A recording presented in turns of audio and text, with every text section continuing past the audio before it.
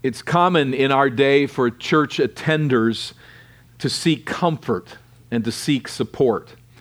It's a lot less common for church attenders to seek holiness. It's common to find church attenders who go to church in order that they might find some way to improve their lives, some way, some new idea to hear and to understand. It's less common to find churchgoers who seek the convicting rebuke of the Holy Spirit. I come to church to seek that. I desire that. It's common for church attenders to seek friends and to seek programs, for instance, but less common for church attenders to seek spiritual accountability and how can we selflessly serve the cause of Christ. In fact, churches where members are pursuing holiness, where they are welcoming the conviction of the Holy Spirit, where they are giving themselves sacrificially to the advance of Christ's cause, these churches actually can prove intimidating as they are welcoming. There's an unsaved husband who attends our church on rare occasion with his believing wife. But we found that as the years have passed, that he's coming less and less.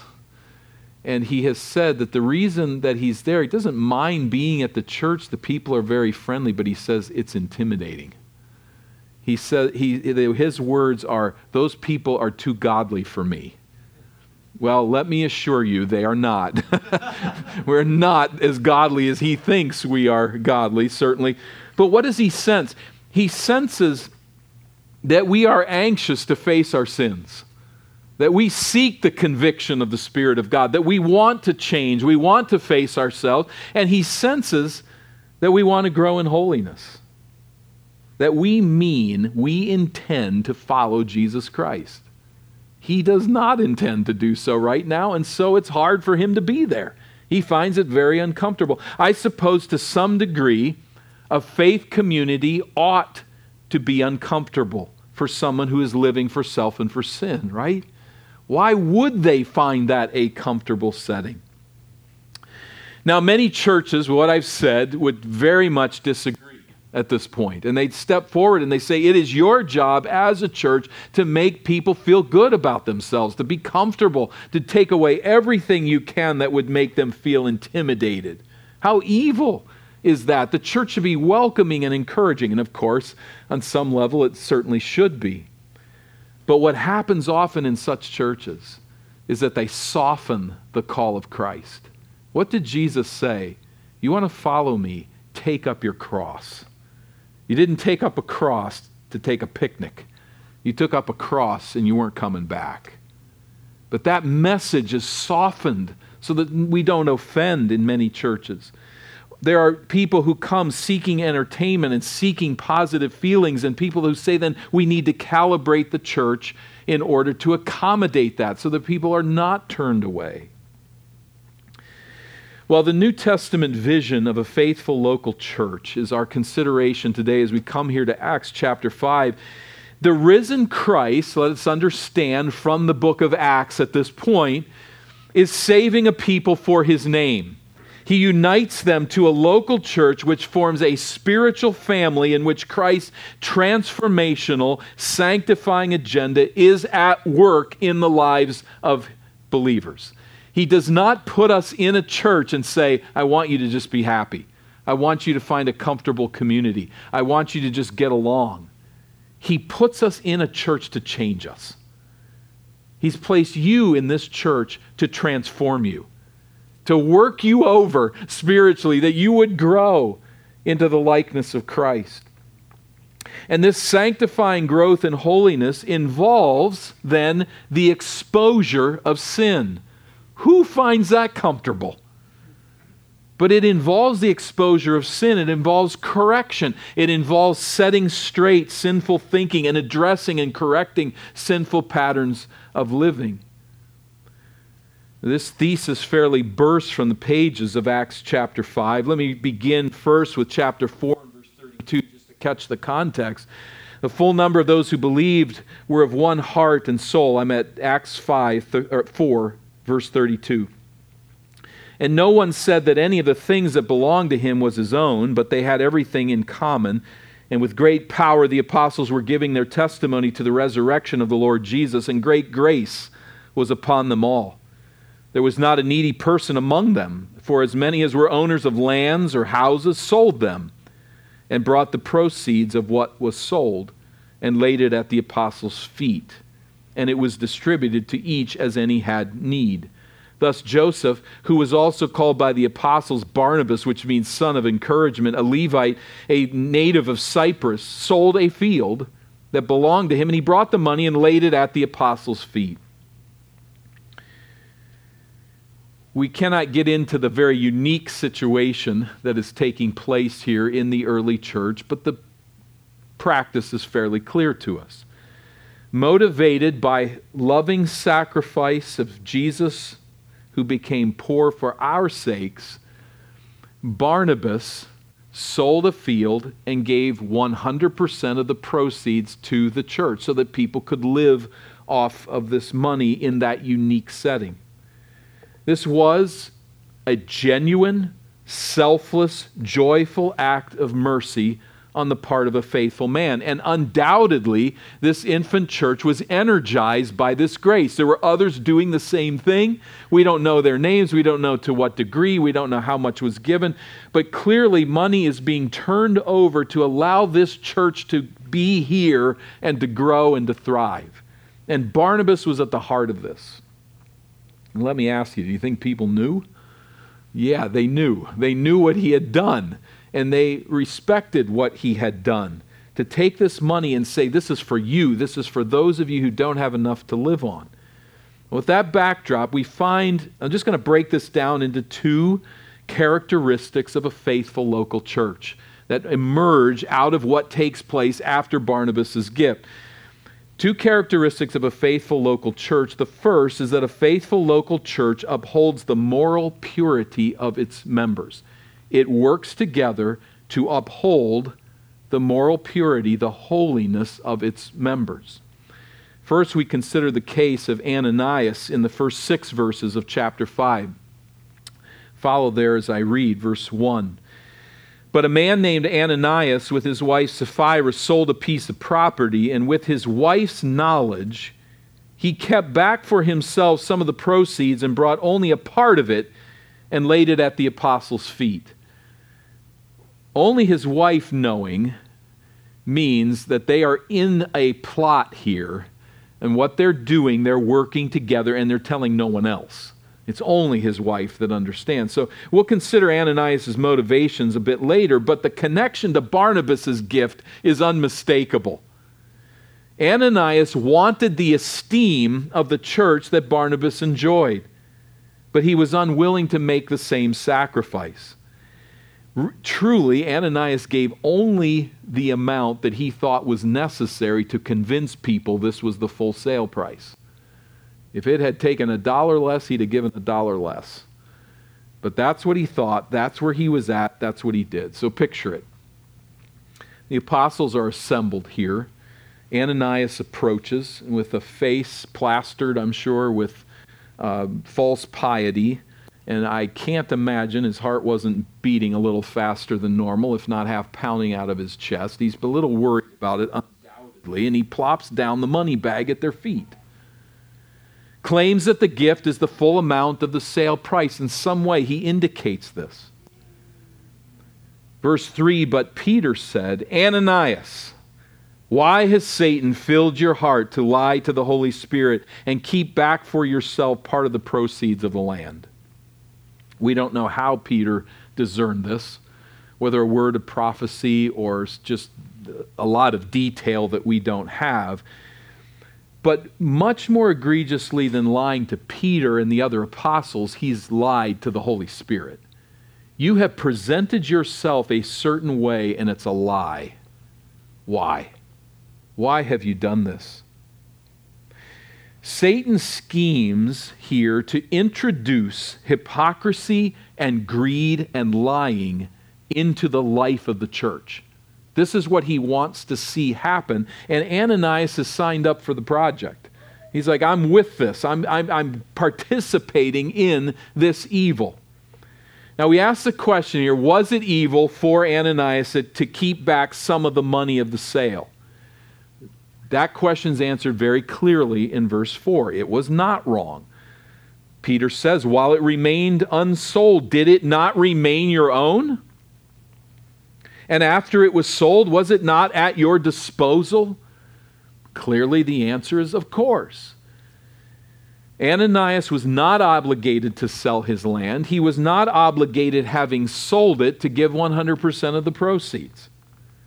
The money was his to keep. The money was his to give away. That's what Peter is saying. The only problem here is that Ananias presented himself as giving away 100% of the proceeds. He wanted an esteem from the church like he could purchase it while keeping some of the money for himself. So he wanted them to think what was true about him, knowing that it was not true.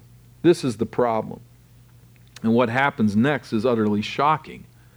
Verse 4, why is it that you have contrived this deed in your heart? You have not lied to man, but to God. When Ananias heard these words, he fell down and breathed his last, and great fear came upon all who heard of it.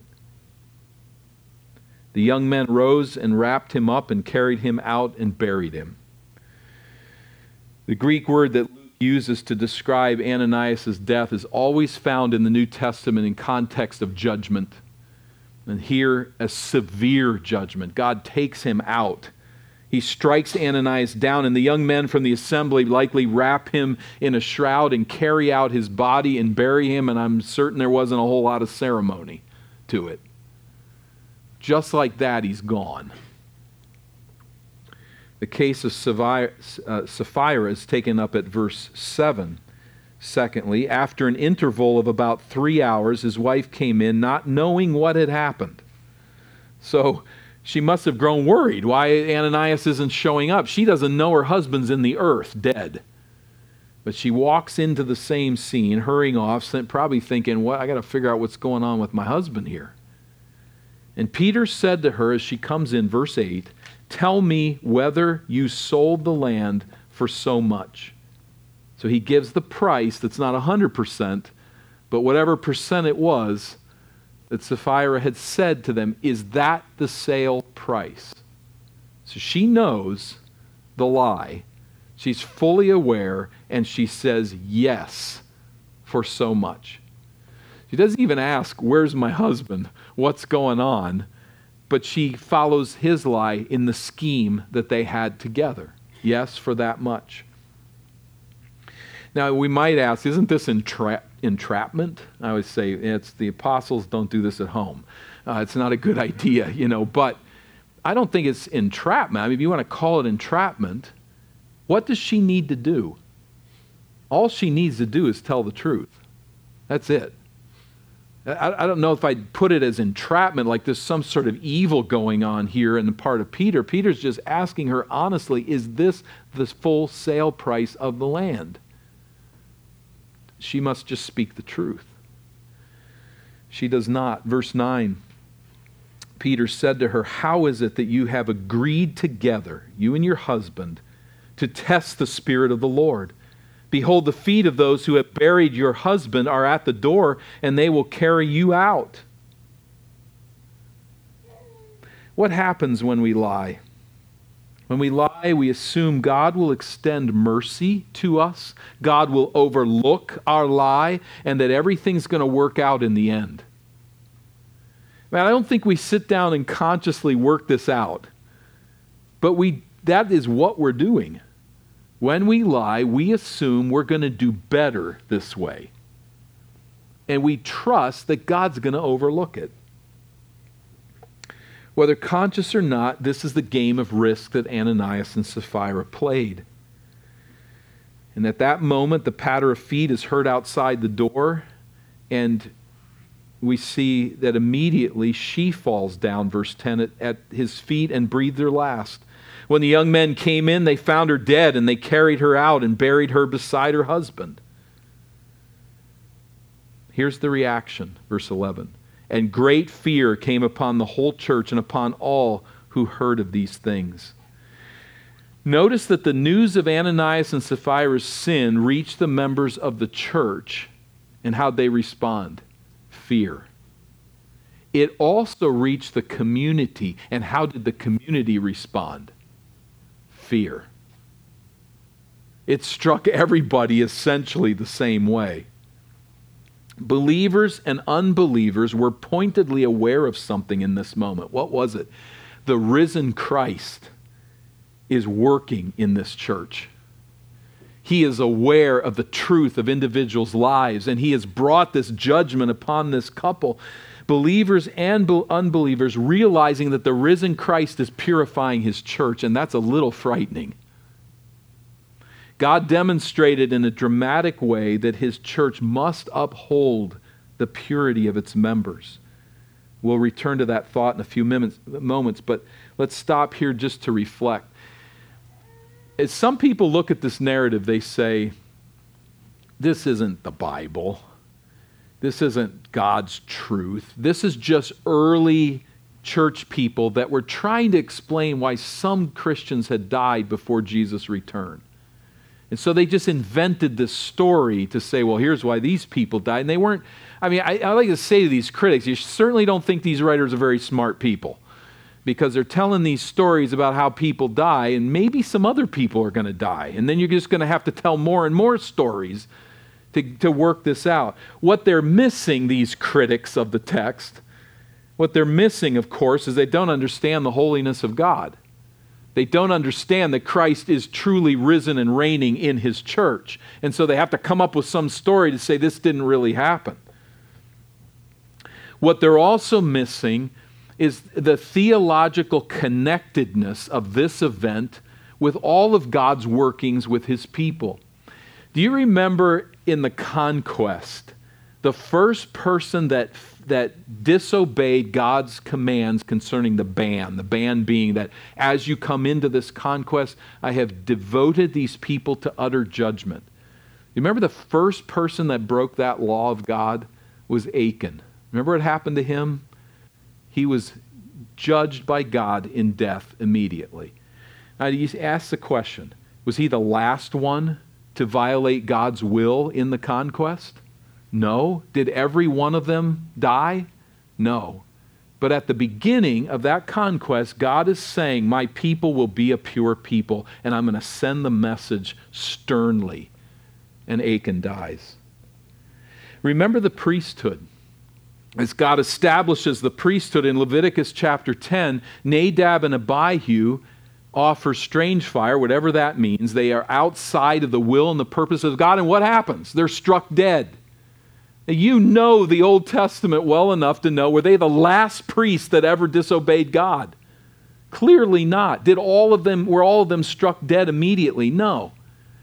But at the beginning of the priesthood, God says, my people will be a holy people. And so we have here in parallel at the start of the infant church, as it first deals with entrenched sin, God stands forward again, and we could almost predict this. This is how God works. This is how he's worked in the past. This is how he's going to work here. And this initial sin, I'm not saying that no one had any sin before this, but in this decided, entrenched, unrepentant, willful decision to introduce hypocrisy and falsehood into the church, God says, no. My people will be a holy people.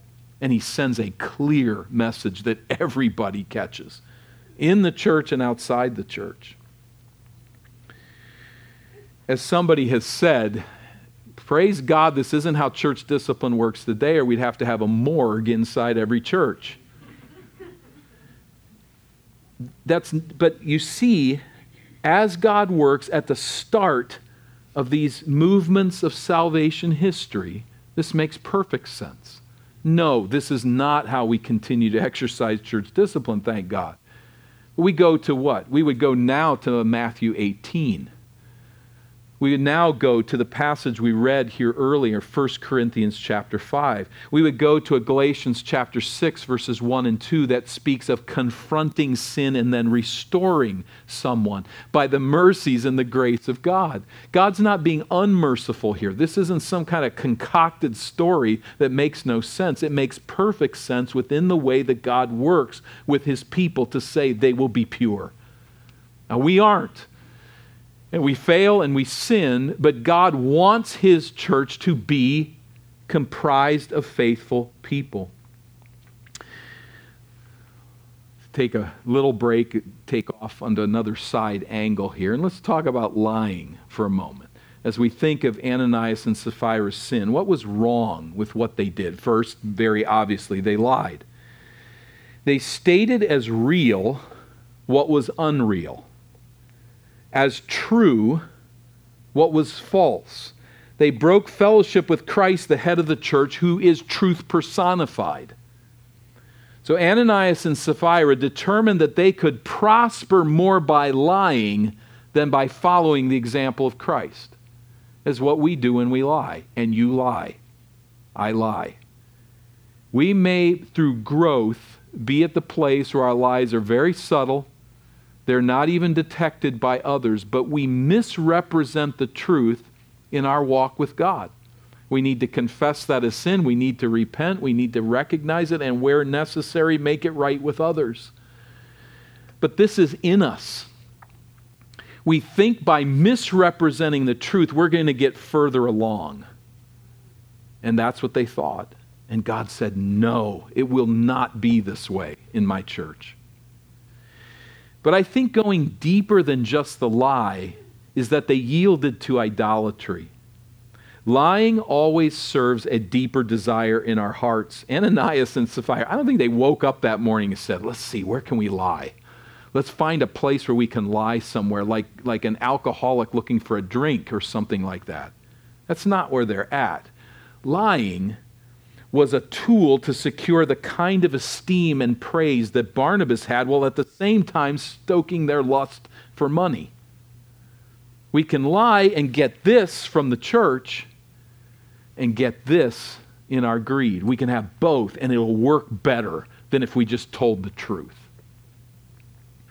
So pride and greed are ruling their hearts and leading them from the Savior who became poor, that through his poverty we might become rich.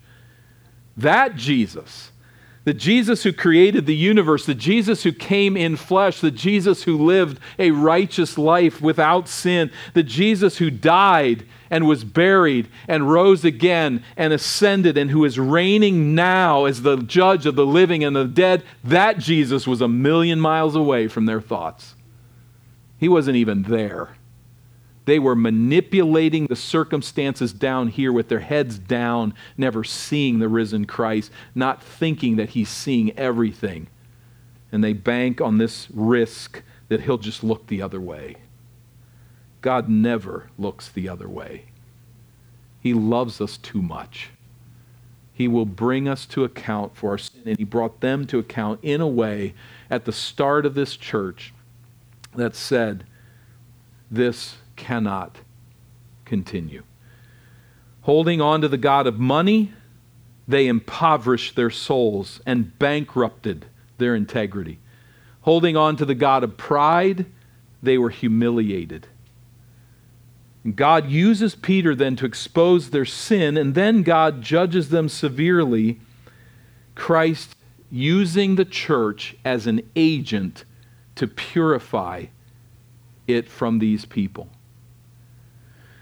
Now again, in our setting, it's not death in judgment, judgment by death that God brings upon us, but it is rather the church yet working together to seek the purity of its members. And where a church is interested in the purity of its members, there's going to be people that are fearful, that are turned off, that are intimidated by that, but that's the calling of the church. So we broker not in death, but we broker in church discipline, in repentance, in confession, in forgiveness, in restoration, that we would help one another grow in purity and holiness as a church. This is the agenda of Jesus' church. And frankly, it's not the agenda of every local church. So we need to really consider, are we calibrating our church to what Jesus desires? And I would ask you, particularly those who are members of this church or soon to identify with it, do you want to be part of a local church which always makes you feel good because no one ever challenges you spiritually? Or do you want to be part of a church that is very anxious about your purity? Now, it strikes many in a Western world that, well, I don't want people poking their nose in my business. It's not a call to be nosy. It's a call to love. And where someone loves you, sticking their nose in your business when you're walking away from God is a loving way to guide you back. Now, there's a wrong way to do it, but there's a right way to do it. Do you want to be part? Does this church, is it willing to take forward that effort to become the kind of church that is seeking to purify one another? It's not an easy answer. I mean, it's a challenge to all of us. We should desire the holiness of our own hearts in assembly, and we should desire the holiness of our brothers and sisters and work to see the church purified. This leads to the second characteristic, so the characteristic of a faithful local church. The first being to uphold the moral purity of our members. The second, a faithful local church repulses and attracts unbelievers. I didn't lose my way there. I know that sounds like it's self-contradictory, but I don't think it is. A faithful local church repulses and attracts unbelievers. Verse 12. Now many signs and wonders were regularly done among the people by the hands of the apostles, and they were all together in Solomon's portico. Well, note here the magnetism of a vibrant church as God works to purify his people. Verse 13, none of the rest, however, dared join them, but the people held them in high esteem. So against the explicit command of the Jewish authorities to never speak in Jesus' name again, the church continued to gather on the east side of the temple complex under that roof and the columns of Solomon's portico. They're gathering there. But many Jews, knowing that they're gathered there, seeing them gathered under that portico, say, I don't want nothing to do with those people. They were staying away. They were repulsed. And why are they repulsed? Did they know what the authorities had said? You're not to speak in Jesus' name anymore? Very likely. But contextually, why? Why are they afraid to join these people contextually? Notice verse 5. Great fear came upon all who heard of it. They heard of Ananias and Sapphira. Great fear came on them. Notice verse 11. And great fear came upon the whole church and upon all who heard of these things. So they probably did know that the authorities were saying you can't speak in Jesus' name anymore, but the context points in verses 5 and 11 to the fact that they heard what happened to Ananias and Sapphira. That's that church over there where those two people dropped dead. I'm not going in there. I am not walking into that assembly. Again, verse 13, the rest dared not join them. Verse 14, and more than ever, believers were added to the Lord, multitudes of both men and women. Now, which one is it? Oh, it sounds contradictory, doesn't it? People saying, I'm not going in there. But unbelievers continue to be led to Christ. And that is, of course, primarily because those believers under Solomon's portico are going out into the temple complex and out into Jerusalem and back to their homes and winning their neighbors and contacts and family to Christ. But both are going on at the same time. So the apostolic miracles prove that the risen Christ is reigning over his church, and the execution of Ananias and Sapphira prove that Jesus is purifying his church. Some are intimidated by that, others see the light of it and are coming to Christ as Savior. So the church is repulsing people while it is leading people to Jesus. Amazing connection. A vibrant, healthy, God-exalting local church in which Jesus is purifying his people is going to scare a few people away. Now, as we think of that as a church here, I want to encourage us to extend warm welcome to those who visit. When there are unbelievers that come into our assembly, when there are sinful people that come into our assemblies, they should know you are welcome here. We desire you to be here. We want you to come in among us. We want to encourage them to continue watching our lives and hearing what we speak of and how we live together. Yet remember that faithful churches' pursuit of holiness is not going to be attractive to everyone. It's going to be intimidating. That's not all bad. That's not all bad. Again, the church growth theory of our day is remove everything from the church that could possibly offend someone or prove intimidating. The early church did not see it that way, and the early church did not experience it that way. They saw the right kind of growth, and it was not by compromising the message. It was by being filled with joy and proclaiming Christ crucified and risen and pursuing healthy repulsion. Having said that, there was also then, of course, healthy attraction as more coming to know Christ as Savior. Verse 14. And continuing in verse 15, it's both men and women are multiplying as new believers. So, verse 15, that they even carried out the sick into the streets. And they laid them on cots and mats that as Peter came by, at least his shadow might fall on some of them. The people also gathered from towns around Jerusalem, bringing the sick and those afflicted with unclean spirits, and they were all healed. So many were intimidated, but the sick particularly could not resist the opportunity to be healed. And people from all around are descending upon the apostles, and many are believing, and all are being healed who come. Oh, this is one of those places in the text of the New Testament, the life of the early church, where we see nothing of the notion that only those who had robust faith in Christ were healed. They're just healed. And we certainly see nothing of the notion that only those who contributed money were healed. This is something other than the shows that go on in our day. The mere shadow of the apostles was sufficient to heal anyone who came, and there was no argument that they'd been healed.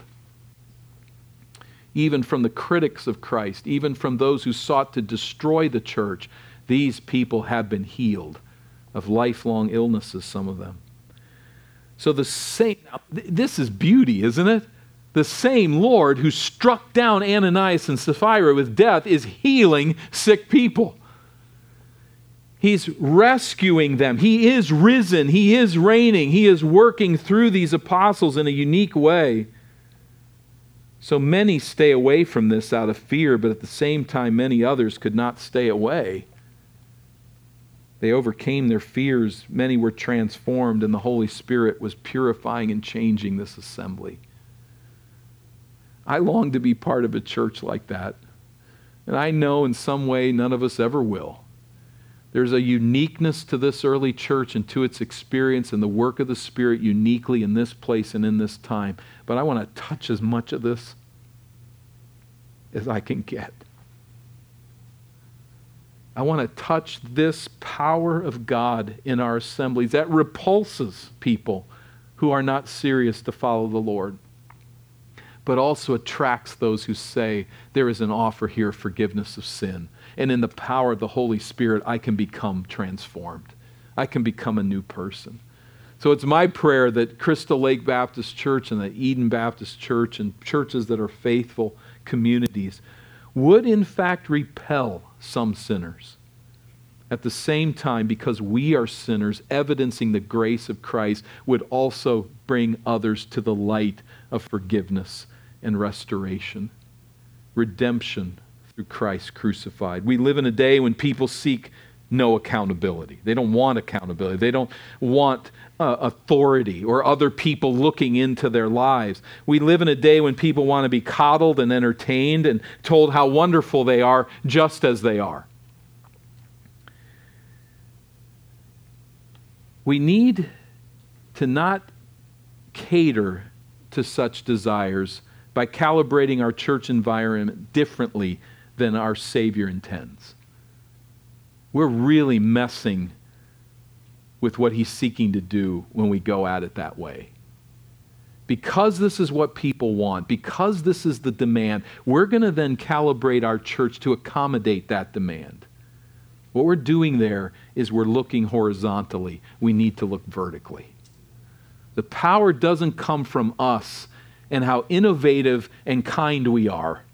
The power comes from the Spirit of God who transforms sinners and gives saving grace to those who are lost. So let us not cater to that. Rather, may Crystal Lake Baptist Church become a community in which the purifying work of the risen Savior is carried out by members who love God's truth and so love one another that they're willing to help one another along. One of the happiest moments of the entire COVID season, and I'm, trying to find happy moments in here.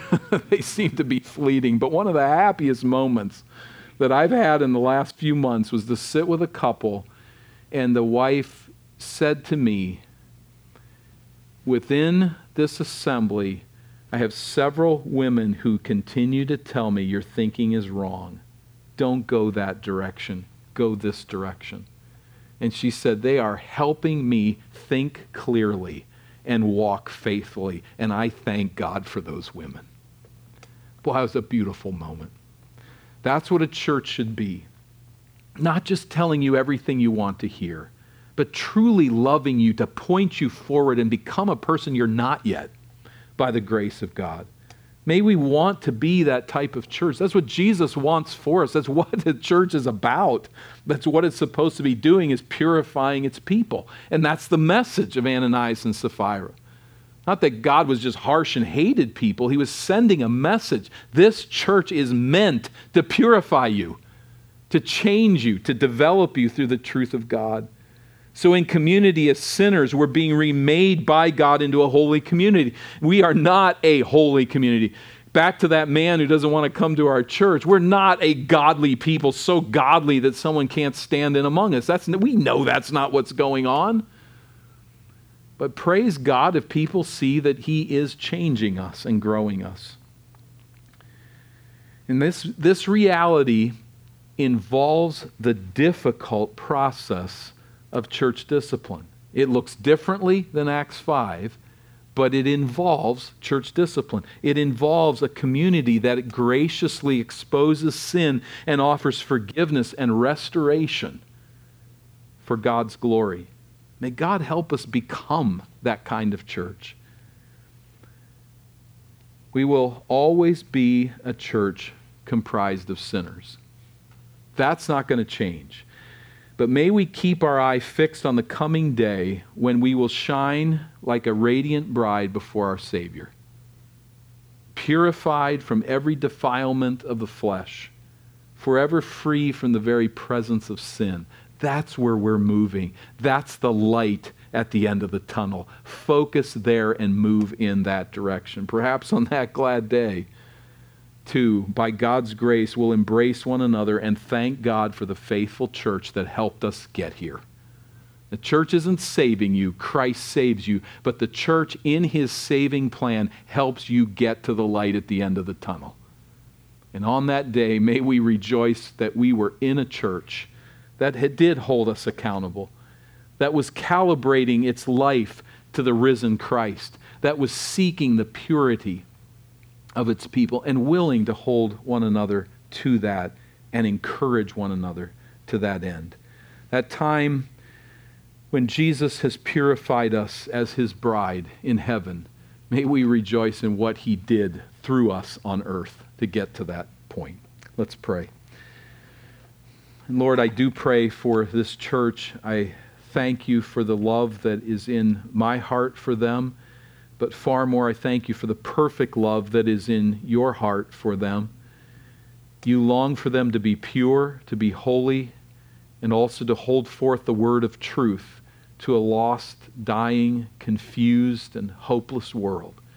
And I pray that this church would thrive in carrying forward that message, in proclaiming that truth, and that you would continue to work in this assembly to draw to the light of Christ those who need him.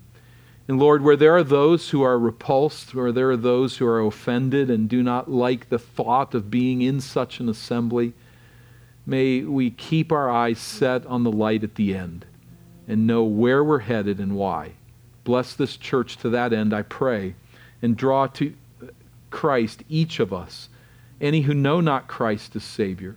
Those of us who do, may we love you and serve you and be focused through this text by the conviction of the Spirit of God to continue to pursue our purity in this assembly and one another's purity as we love each other to that end. Through Jesus, I pray.